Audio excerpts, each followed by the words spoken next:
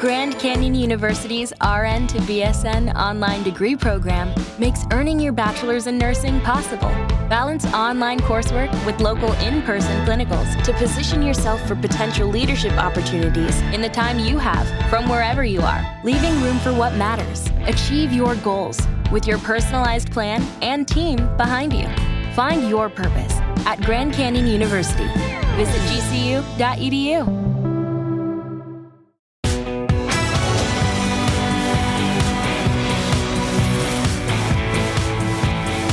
Hello, everyone. Welcome to Friday night. It's really good to have you here.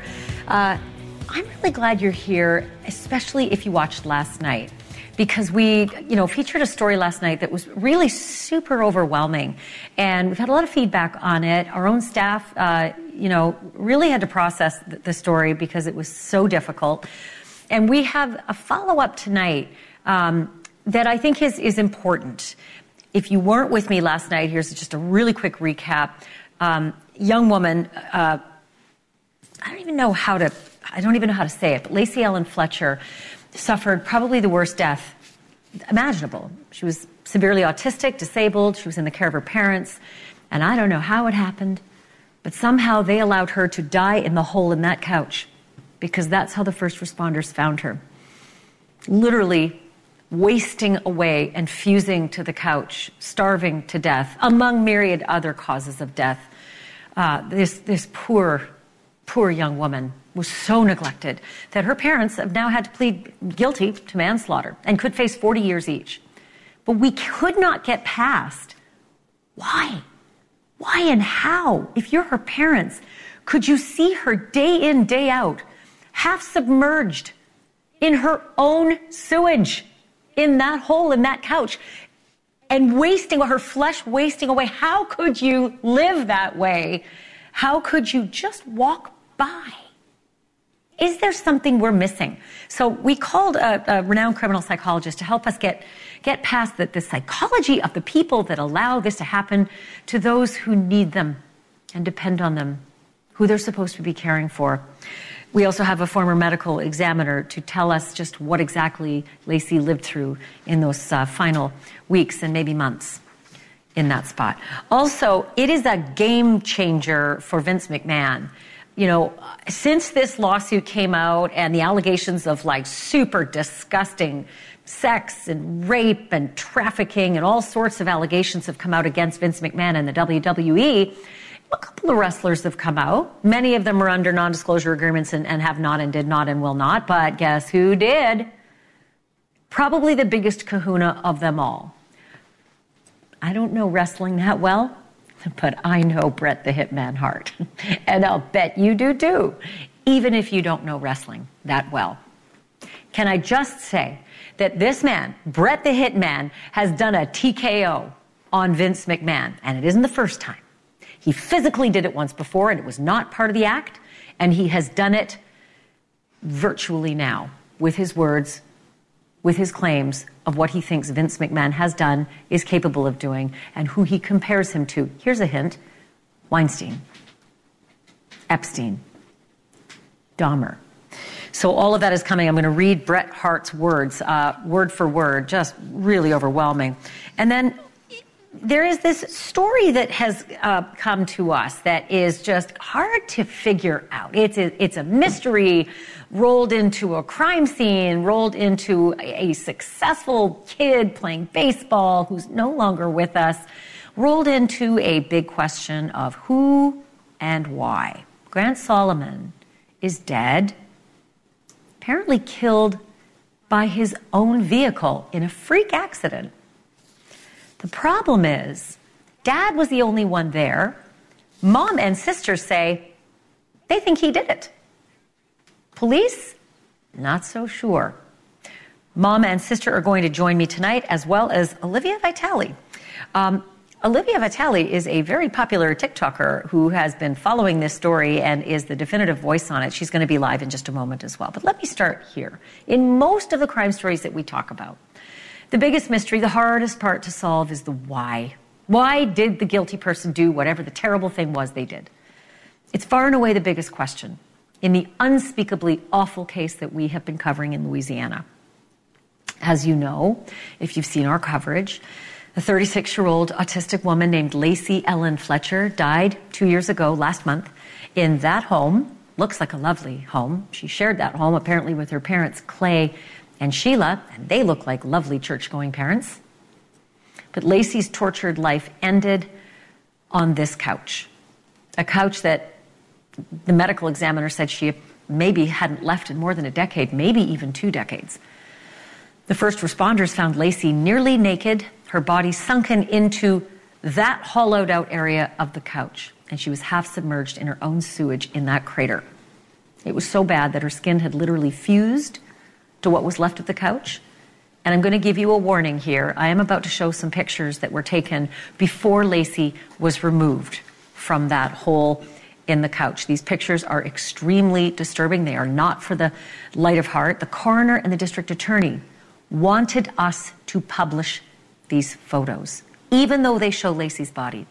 The coroner and the district attorney say they want people to know the depth of the crime that was committed against Lacey by her own parents, who were supposed to be caring for this severely disabled woman. Okay, so we're going to show the pictures now, if you are braced. And yes, we have had to edit them. There is no other way. Even this is hard to take. In that picture, under that blur, Lacey was covered head to toe in insect bites. Maggots, gnats, and roaches were found on her. Bed sores and sepsis had stripped her flesh to the bone in many of the areas in her lower half. She was just 96 pounds when she was found like this, covered in her own feces head to toe. It was even found in her stomach contents. And so was the foam from the couch that she had apparently tried to eat before starving to death in that position right there. At autopsy, Lacey tested positive for COVID as well. They could not stretch her body out because she was found in that position. The coroner gave us these pictures. He said a brush had not seen her hair in years. The bugs were matted throughout. Last night, that coroner joined me here on the program, and the coroner told me that he was so deeply affected since performing that autopsy. He couldn't eat for a week. He told us, quote, Lacey did not decompose. She rotted in her own body, in that hole, in that sewer, in that couch, end quote. None of this happened overnight. It did not. It did not happen over a weekend either, as the Fletchers appeared to have claimed. We just came home from away, and Lacey's not breathing, 911. And while Lacey was suffering in ways that none of us can ever imagine, Sheila and Clay seemed to be living their lives normally, coming and going to work and to church, keeping up appearances, pillars of the community. That community is Slaughter, Louisiana. It's near Baton Rouge. And Sheila worked as a secretary to a prosecutor in the town next door. Sheila was also an alderman in Slaughter, Louisiana. Her husband, Clay, was an officer of the nonprofit Baton Rouge Civil War Roundtable. And here's what one of their neighbors told a Baton Rouge TV station about the Fletchers back in 2022. They go to church, every weekend, and do anything for anybody, So all of this raises so many other questions, like how did this couple keep absolutely everyone from realizing the horror in their home? How could they physically withstand the sights, the stench that met the first responders was so overwhelming they had to step outside? How could they watch their own daughter or anybody suffer and starve and physically rot away right in front of them year after year after year? I'm joined now by Dr. Eric Hickey. He's a criminal psychologist with more than 40 years' experience working on homicides. He was a consultant on the Unabomber case and the only person who has interviewed Jeffrey Dahmer's brother and mother. Dr. Hickey, thank you for being here. I know that it was hard for you to look at those photos as well when we sent them to you. So my apologies that you've now joined our club of having to endure that as a memory forever. What do you think happened here with these parents? How on earth could this have actually transpired? Usually in these types of cases, we see that one of the two parents dominates the actual discussion, rules over the other. And in this case, I suspect we're going to see that the mother was the weakest one, and she would follow the husband. He strikes me as a little bit eccentric, probably did not have an attachment to his daughter that normal people would have with their children. And when you don't have attachment to your children, it's very easy then to abuse them or to actually neglect them. And I suspect we're going to find that in this case. On the surface, they can appear to be very normal. People are going to say, well, they must have been crazy. Well, they weren't mentally ill. Certainly, we wouldn't see that, but we certainly can see personality disorders. And I would not be surprised that we would find that, especially with the husband. She strikes me as someone who would be very dependent upon him, and she just is responsible for what happened here. But I certainly see that he was probably the leader of the two that could have kept this thing going over and over. And to your point. Can I ask you, Sheila Fletcher said something to the police. She said she slept on the couch with her husband every night, or some words to that effect. You've seen the photos. You've seen the condition of Lacey's body. It is, to me, as a layperson, it is 100% impossible that one could even be in the same room as this horror was unfolding. Do you have any belief whatsoever that they spent any time on that couch with her, let alone maybe even in that home at all? I think from the mother's perspective, probably in her fantasy world, that she wanted to be with her daughter. There's probably some of that going on in her mindset that she really could not, she's in denial of what's happened here. And so she wanted to spend time with her daughter, but I'm sure she did not sleep on that couch, nor did the father. Very likely they probably stayed in a hotel or something somewhere else. And when they would come by, I'm sure they didn't spend time in the room with her very often.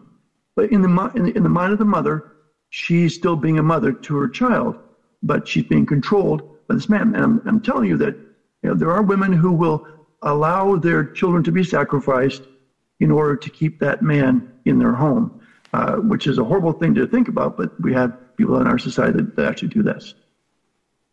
And it could be the other way around, and it could be something entirely different. When we hear at sentencing, we might learn more because they're facing 0 to 40. So they're going to have some kind of story to tell that judge. I do have this question. They called 911. And so as I think this over, I just can't get past, what did you think was going to happen? You called 911. What did you think was going to happen when 911 responders arrived at the home? Does it speak to a level of complete disassociation with the reality of the condition their daughter died in? Well, this is where I see the mother coming in as a very weak person. She sees what's happened, and now they have to call somebody. So they call the police and they call first responders to come in. And yet, in her fantasy world, well, she didn't kill her child just died. And so we need to get help for her. The husband knows what's going on, but he's not attached to his child. So a normal family, we don't see anything like this going on. But in their situation, I see a lot of denial that they've not done no harm at all. She doesn't strike me as someone who's trying to deceive people. I think she's just under his kind of spell. If you look at him, he strikes me as a person who is very, very controlling of her. Again, I'm not trying to excuse her for anything that happened here, but I don't think she had the capacity really to stand up against him. It's so distressing. Again, I can't wait for this sentencing to hear anything more about this remarkable and distressing mystery. Dr. Hickey, thank you for your insight. Appreciate it. Thank you for doing this, and thank you for looking at those photos and helping us to navigate. One of the very worst I've ever seen. Absolutely. Yeah. I feel the same. I'm 36 years in this business now, and I've never seen anything like it. All right, I want to bring in Dr. Michelle Dupree. She's a retired forensic pathologist, former medical examiner, and former law enforcement officer. Dr. Dupree, thank you. You have also seen the photos, and again, my apologies, you've had to endure that as well. Even in your line of work, even in my line of work, I have found it very distressing. We were just talking, Dr. Hickey and me, about mom versus dad. Mom also didn't know the age of her daughter and had to be asked 3 times on the 911 call what was the age of her daughter. She finally settled on 31, but, Lacey was 36. You've seen the photos. You've seen the aftermath. What are your thoughts about this crime as a whole? This is horrendous. It's unfathomable. The degree of neglect and abuse that she suffered is inexcusable, and I hope that they are sentenced strongly.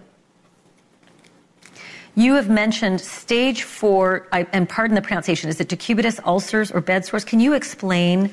I can't show the actual photos that really do illustrate the level of damage to this woman's physical tissues and body on her lower half. But can you describe as best you can to the audience what happened to Lacey? Sure. Because she was sedentary, she was not moved, pressure builds up and it erodes the skin. It basically rots. And not only did it rot the skin, but it rotted all the way down to the bone. The bone was actually exposed. This is the worst stage. It causes sepsis. The person becomes infected, basically blood poisoning, and that leads to death. And it is from neglect.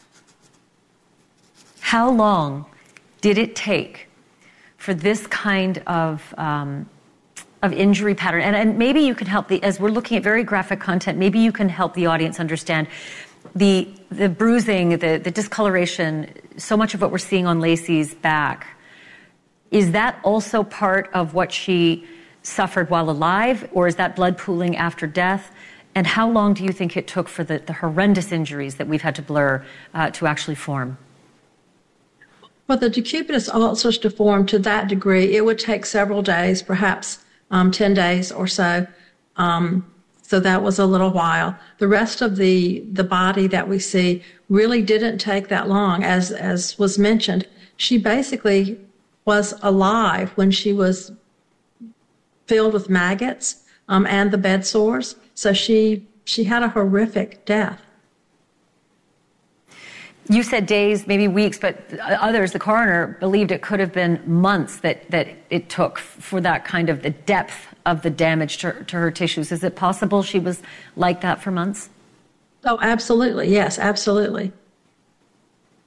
I also just want to play very quickly a moment in the 911 call, and you are going to hear the mother being instructed by the operator to perform CPR. I believe she says that the husband is going to try. They can't get her off the couch onto the floor. Lacey is effectively on her side, folded over her crossed legs to the side. And I want you to listen to the sounds that are coming through the 911 call.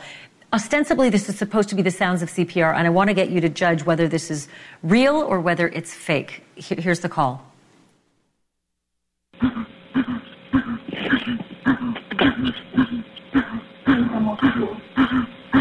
Are we doing compressions or on the couch? If we can't get a floor again, we can do compressions on the couch then. Are we doing compressions now? Yeah. Okay. Go ahead. I'm going to need you to count out loud with me, okay? So I can instruct you, okay?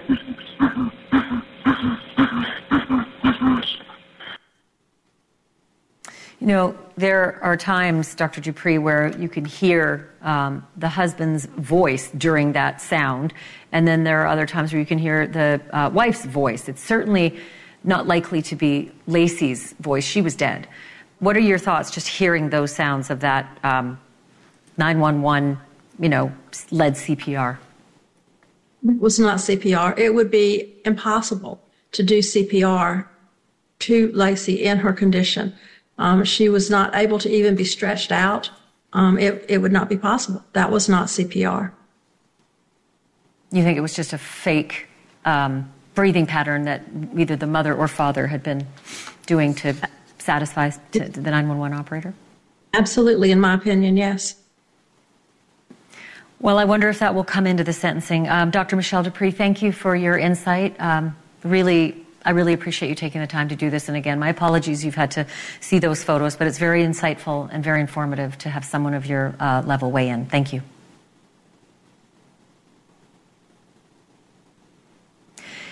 Still to come, a dramatic day in the Vince McMahon investigation. One of the biggest names in wrestling broke his silence in a big way, calling McMahon some of the worst things in the book and comparing him to Harvey Weinstein, Jeffrey Epstein, and even Jeffrey Dahmer. Is this going to break that dam wide open? Details next.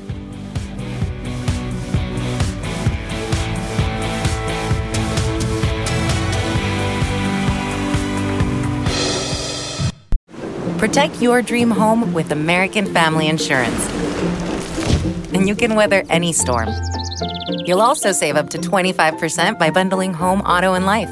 American Family Insurance. Get a quote. Find an agent at amfam.com. Products not available in every state. Discounts may not apply to all coverages on an auto or home policy. Discounts do not apply to life insurance policies. Visit amfam.com to learn how discounts may apply to you. American Family Mutual Insurance Company, SI, and its operating companies, American Family Life Insurance Company, 6000 American Parkway, Madison, Wisconsin.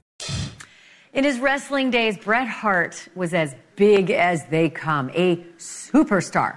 Let me put it to you this way. I don't know a whole lot about wrestling, know a little, but I know Bret Hart. I know Bret the Hitman Hart and his late brother Owen. Like I said, Bret the Hitman Hart, but he was also known as the excellence of execution. And today, he just might have body slammed Vince McMahon's chances of beating or even surviving the sex assault allegations against him. In a very lengthy and revealing interview to Slate.com, Hart calls McMahon a joke who will be remembered alongside Harvey Weinstein, Jeffrey Epstein, and even Jeffrey Dahmer. I'm going to tell you a whole lot more in just a moment, but first I want to explain to non-wrestling fans why Bret the Hitman Hart saying this is such a big deal. In the 15 days since Janelle Grant filed her jaw-dropping lawsuit against Vince McMahon and the WWE, which McMahon had built up from the ground and ruled with an iron fist, several former and current wrestlers have spoken out, but not one of them is as famous or even close to being massive. And not one of them was like tight with McMahon, as Bret Hart was, like tight. In the 1980s, and especially the 90s, Bret the Hitman Hart was the literal face of McMahon's organization, the t-shirts, the toys, the magazine covers, the video games, you name it. He is a 5-time WWE champion, and in the 90s, he held the championship for 654 days. That's more than any other wrestler that decade. Hart and McMahon were so involved in, they were actually, let me put it to you this way. At one point, one of the most infamous moments in WWE history happened. It was something that they called the, quote, Montreal screw job. McMahon led Hart to believe that he was going to win a championship. Remember, all this stuff is scripted. So when the referee ended up handing the belt over to Hart's opponent, Hart was so pissed off. He did something a lot of people have wanted to do over the years. He followed Vince McMahon into the dressing room and he punched him in the face for real. Knocked McMahon out. Unscripted. I know people say that wrestling is fake, and it is. But this TKO was not fake. It was real. He was mad. In 1999, Bret Hart's younger brother Owen, also a wrestler, fell to his death while performing a stunt for the WWE. It was not a good moment between the Hart family and Vince McMahon and the company, but the company ended up settling with the family for $18 million. And still after all of that, Bret Hart said he, quote, loved and, quote, respected Vince McMahon and considered him a, quote, father figure, end quote. In 2016, when Bret Hart had surgery for prostate cancer, he called McMahon for comfort. To have somebody like that now turn on McMahon so forcefully and publicly shows just how far the once undisputed kingpin Vince McMahon has fallen. Here's more of what Bret Hart told Slate magazine, and I quote, I'm going to speak my truth, and I'm not worried about Vince's feelings. He's never cared about mine. I don't have any problem with everybody kicking his head around the parking lot. I'm okay with the truth coming out. It's like Jeffrey Dahmer, Harvey Weinstein, or Jeffrey Epstein. Vince will be a joke. He'll be used for humor, and you'll shake your head at the shock value of some joke about what did Vince McMahon do? He'll always be associated with this story, especially as it gets bigger and bigger. I don't think this is the only incident of this kind, of predatory behavior. I think you'll find that it's everywhere in the WWE. I always had a respect for him. Now it's tainted. I'm embarrassed that I thought so highly of him. I do not think I could ever shake his hand if he extended it. Too creepy. Wow. I'm joined now by Josie Reisman. She interviewed Bret Hart for the Slate piece, and she's also the author of the book Ringmaster, Vince McMahon and the Unmasking of America. Josie, thank you for being on. Are you surprised that Bret, somebody as famous as Bret the Hitman, has come out so forcefully against Vince? I was initially a little surprised that he was willing to speak out, because generally wrestlers have been terrified to speak out about Vince McMahon. He was synonymous with the wrestling business for a very long time. But as I spoke with Bret, it became clear to me why this time was different. And for better or worse, what really sets this time apart from other times when Vince has been accused of various problems and crimes is the details were, for lack of a better word, gross. And there's something about the human mind that can maybe tolerate certain kinds of crimes happening to people, but as long as we're not grossed out by them. But there was a degree to which Bret felt that this was too disgusting. These allegations were things that he could not bring himself to imagine. And that was a breaking point for him. And it caused him to reevaluate a lot of what he had thought before about Vince McMahon. So congratulations on getting this interview and doing this piece. It's so enlightening. Bret Hart told you, and I'm going to quote, "It's kind of like The Godfather. You never know when a guy like Vince will be your enemy again over something you say or do. He's the Teflon guy. You just can't seem to get anything on him. He's just too powerful, got too much money." But that was the story, Josie, with Harvey Weinstein. It's why the story against Weinstein was killed so many times before it just couldn't be killed anymore. I feel like there's a lot of parallels here. So do you sense that The Godfather is no longer Teflon and that Vince is really going to go down for this? I don't know if he'll go down, but he's certainly suffering consequences unlike any that he's ever been forced to face in the past. And I do think that this story is not going away. I mean, there's a federal probe into alleged sexual misconduct committed by Vince, and it's reportedly expanded to include these new sex trafficking allegations. So as long as Trump doesn't end up becoming president and killing that investigation, we can expect that there will be more fruits and more things that people will have to answer for, because it's not... If these allegations that Janelle Grant has brought forward are true, if even a fraction of them are true, the question is not just what did Vince McMahon do, it's what did other people know about what Vince McMahon was doing, when did they know it, and why didn't they do anything? Glad you said that, because Bret told you that the WWE was full of predatory behavior. He said, quote, "I don't think this is the only incident of its kind of predatory behavior. I think you'll find that it's everywhere in WWE." John Laurinaitis is part of the suit that Janelle Grant brought. And the details involving John Laurinaitis were as filthy, maybe not as numerous, but as filthy as those against Vince. And yet he's coming out saying he's a victim of Vince. What do you make of that? Or is everybody going to CYA and say all their bad behavior was because Vince forced them to do it? Like almost like the Nazis always blamed the fact that they were on orders?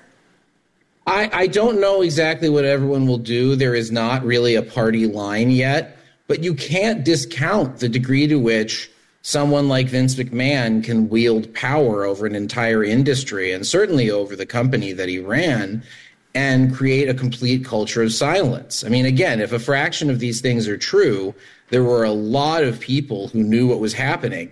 And this is not the first allegation, you know. I mean, you have going all the way back to 1992 when the first female referee in the WWF, Rita Chatterton, came forward and said Vince raped her. And he managed to wriggle out of that. But it does feel like the climate has changed. And also, he structurally was no longer the top person at his company. Ari Emanuel of Endeavor owns was his boss, and that meant he could not enforce total message discipline. Josie Reisman, just great writing for Slate.com. Also, the author of Ringmaster, Vince McMahon, and The Unmasking of America. I'm definitely going to have you back. Thanks for your help. Thanks for having me. And a quick note to our audience here. If you're a former employee of the WWE, or if you have information about this case and you want to share your story, you can contact me directly. The email is on your screen. It is BanfieldTips@newsnationnow.com.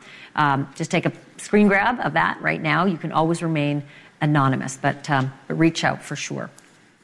Still to come, a high school senior dies after being run over by his own truck. The only witness, the teen's well-known father, who says the death was an accident.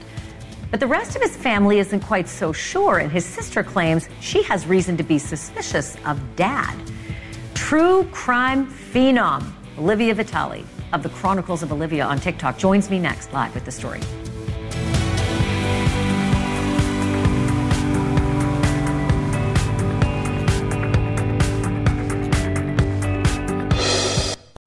You know how to book flights and hotels. All you're missing is a tool to plan the travel experiences you'll have once you arrive. That's why you need Viator. Book guided tours, activities, excursions, and more in one place to make your trip truly unforgettable. Viator has over 300,000 travel experiences to choose from. Everything from simple tours to extreme adventures and all the niche, interesting stuff in between. So you can plan something that everyone you're traveling with will enjoy. Real traveler reviews give the inside scoop from people who've already been on the experiences you're considering. So you can plan with confidence. Free cancellation helps you plan for the unexpected. And 24/7 customer support means you can travel worry-free. Download the Viator app now and use code Viator10 for 10% off your first booking in the app. Find travel experiences for you. Do more with Viator.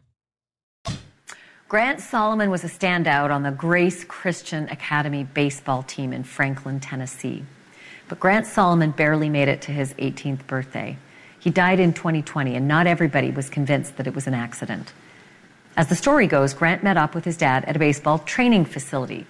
But as Grant was walking to the back of his truck to get his equipment, the truck somehow began to roll, and then somehow rolled right over Grant, dragging him to his death. Grant's dad, Aaron Solomon, a former TV news anchor in Nashville, was parked right beside Grant when it happened. But Aaron says he was looking down at an email on his phone, and that's all he knows. There were no other witnesses, and as far as police and Aaron Solomon are concerned, Grant died in a tragic freak accident.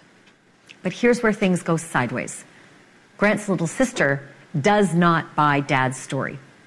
Gracie Solomon thinks her father has something to do with her brother's death, and furthermore claims that her father did bad things to her as well.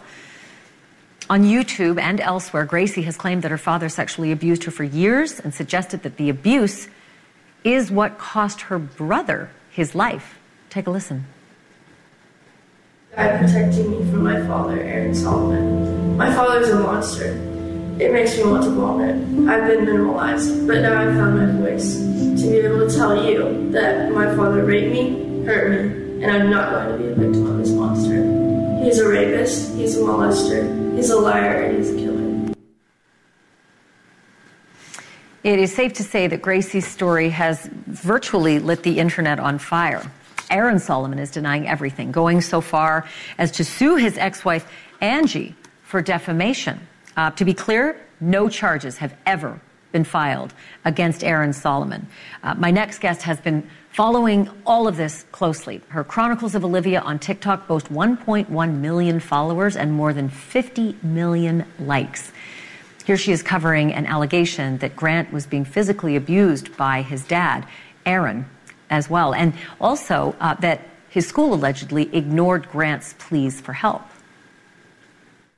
Breaking news, we have an update with the Grant Solomon case. Remember how right before he mysteriously died, he went to his school to ask for help because of the abuse happening in his family from his father. Well, now his school is under fire because concerned citizens of Tennessee have filed a complaint against them. It has documentation showing that the school failed to report the abuse happening to Grant and his family. Olivia Vitale has also covered the Idaho student murders and the Gabby Petito tragedy, and she is here with me now live. Olivia, thank you so much for being a guest on the show. It's really good to have you on. Can you walk me through some of the inconsistencies that you have found in this story? Yes, there's many inconsistencies, one of them being that during the 911 call that Aaron Solomon had, he mentioned that there were 3 other men with him. However, in the police report, those 3 other men are not mentioned. And also, he tells a story that Grant was dragged into the ditch, and there's rocks in the ditch, there's asphalt in the parking lot, and at the hospital, Grant had no scratches, no bruises, he just had a laceration to the back of his head, so that does not corroborate his story of him being dragged on concrete and asphalt into a ditch. So the mom, Angie, says that the abuse allegedly goes back to 2013. What are the allegations? What kind of abuse are they saying happened? In May of 2013, that is when Gracie told her mother about what her father was doing to her in the bathroom. These are sexual abuse allegations. And Angie confronted Aaron about this. He actually admitted to this, she tells me. And the next thing she knew, she was back in court. And for the next 7 years, I mean, it was just a court battle. Sometimes Aaron would take the children away from Angie and even tell the kids that their mother was dead.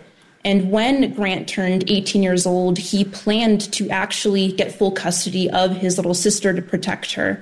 And before he could do that, he passes away. So it's just very suspicious. And many of Grant's friends even attest that he was going to do this. This really meant a lot to him. And he loved his sister very much and his mother. It's so tragic. And it's important to let our audience know these are allegations. Aaron Solomon has not been charged with any kind of abuse that is alleged, also not with the death of his son. But it is so disturbing. Olivia Vitale, thank you for joining me, and I hope you'll come back again and talk with us again as you continue the investigation. Thank you for having me on your show, Ashley. It's great to have you. We'll do it again. Okay, so this is just quite a story. I don't want you to go anywhere because Grant Solomon's mother and Grant Solomon's sister are standing by live, and they're going to join me right after the break. Baseball team. He was killed by his own car in what appeared to be a freak accident. Police and Grant's father, who was there when it happened, both say that Grant's death was an accident, period. But Grant's mom and sister and a whole lot of other people say they are not buying that story and they want a deeper investigation done into Grant's death.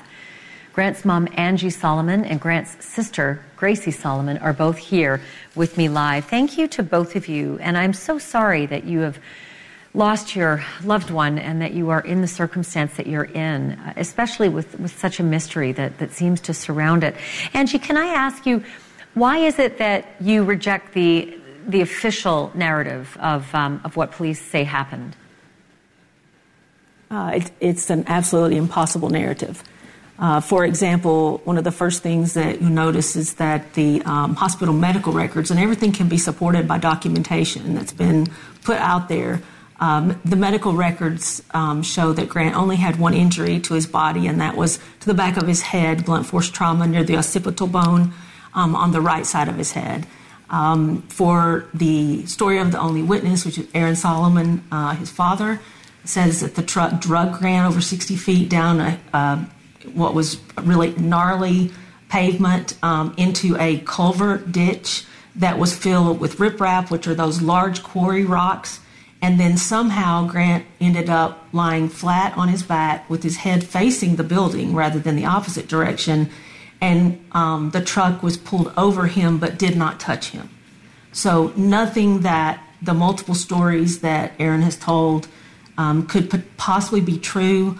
They defy gravity. They defy all the laws of inertia and energy. And they also defy the laws of medicine, and they defy common sense. When I did arrive at the hospital, I was pretty cleared out, and Aaron had made sure there was no doctors or anyone there that I could speak with. However, I did get to speak with nurses, and the first thing they told me was the injuries do not match the accident description. And that right there is a red flag that is supposed to be rolled up the ladder to police to start an investigation if they did not do one at the scene. And nobody did anything. So this is what's so confounding. Why would authorities cover for Aaron Solomon if what you say is true? If the forensics showed otherwise, why would anybody cover for, for your son's father? I mean, that's the question, is who is Aaron Solomon? Who is he really?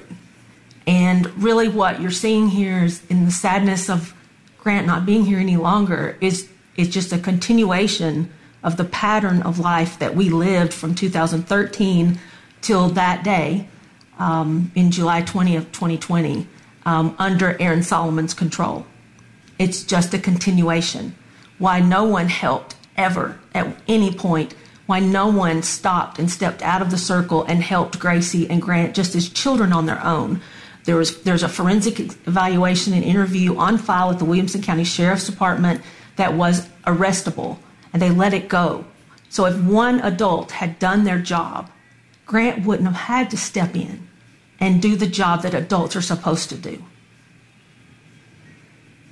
So I should say that Aaron hasn't been charged with Grant's death, and Aaron hasn't been charged with some of the allegations that you all say he's responsible for, which are pretty overwhelming. And Gracie, I'm going to ask you, this is hard because I know you're a child, but I know that your mom is with you and is allowing you to do this interview. Back when you were 14, a couple years ago, you made a riveting video, which was really bold and very, very courageous for a child. You made some serious accusations against your father. You said he was guilty of sexual molestation, emotional abuse. You called him a monster, a liar, a rapist, and a killer.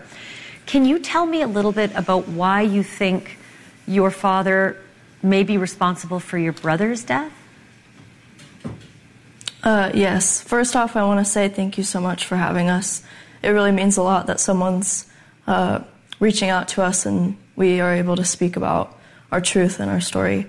I would like to say, from my personal experiences with my father and witnessing how he treated my brother, it is very reasonable for him to be responsible for the death of my brother.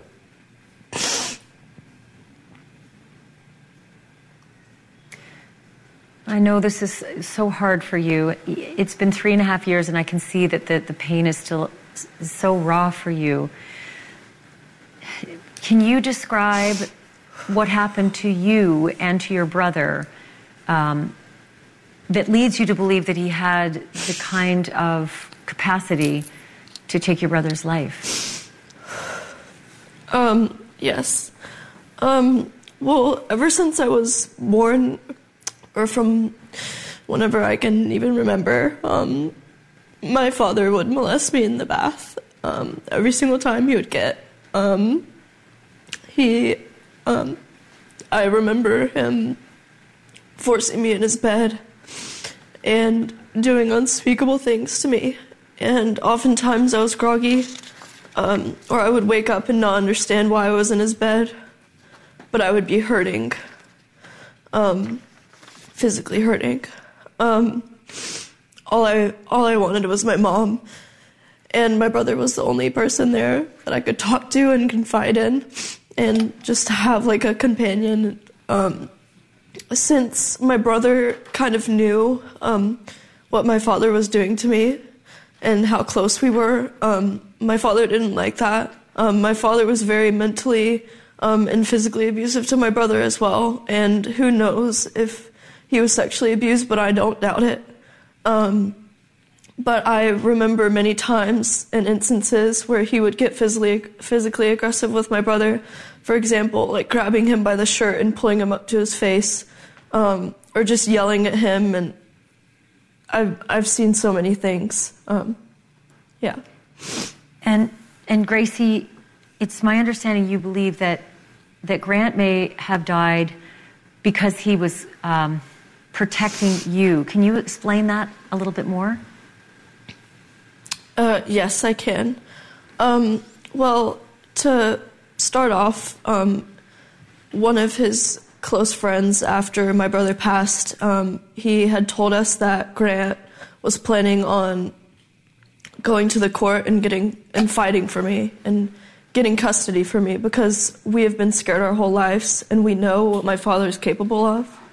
And my brother knew that the only way to get me and my family justice eventually was for him to take over. And so he was going to get custody over me, and obviously that couldn't happen because he was dead before he could do that. All he cared about was my safety, and we were best friends. So he would do anything for me, and he knew what he had to do. And ever since my brother passed... I just put up that address. I'm so sorry to interrupt. I just wanted you to know that we've put the address on the bottom of the screen, freedomforgracie.com, for those who want to read a little bit more about your story. At the same time, Angie, this is so overwhelming to hear. And I can only imagine what the response has been when you go for help, when you go to the police or the mayor or to the DA. What has been the response when you have brought your allegations to them? I'm sorry, can you say that last part again? I heard DA. Yeah, sure. What has been the response when you've brought your allegations to all of those levels of authority? No one cares about Grant. No one cares. No one cares about Gracie. It all falls on deaf ears, and I'm not the only one we have so much support. And I'm not the only one, and Gracie's not the only one that have brought concerns and have showed evidence. And the investigations that we've done for Grant, we have Gracie sitting here saying what has happened to her, and nothing happens. If there are excuses made, it falls on deaf ears. It falls on deaf ears in a lot of the community here. But we also have a lot of support here now. But it is just, it's news. It's here locally, the people that are in positions of power to do something for Grant or for Gracie refuse to even acknowledge that they are. If you had an ability to reach out, and I should acknowledge that Aaron has sued you for defamation, so I know that there is this battle. And again, I do need to repeat, these are allegations. He hasn't been charged, but if you had the ability to speak directly to him right now, what would you want to say to Aaron Solomon? Nothing.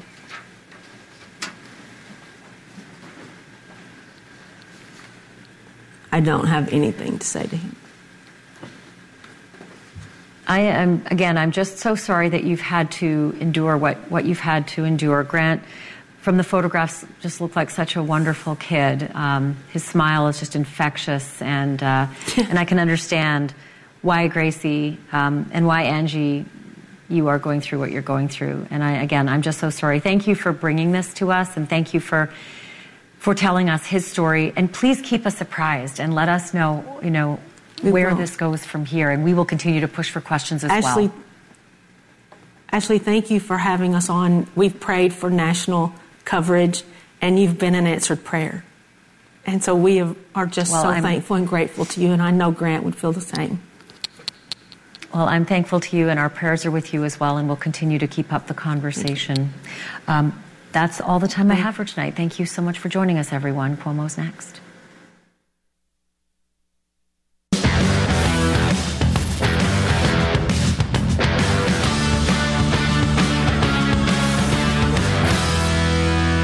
I'm well-meaning, and I'm an elderly man, and I know what the hell I'm doing. I've been president, and I put this country back on its feet. I'm the most qualified person in this country to be president of the United States and finish the job I started.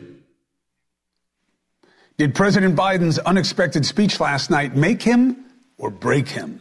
I'm Chris Cuomo. Let's get after it. The fallout from the DOJ report on President Biden has been fast and furious. This should have been a Our bodies come in different shapes and sizes, so doesn't it make sense that our weight loss plans should too? That's the beauty of Noom. They build a personal plan that factors in dietary restrictions, medical issues, and other personal needs so your plan works for you. Noom doesn't restrict or shame when you want to treat yourself. Their flexible program focuses on progress instead of perfection. You don't have to give up carbs or anything.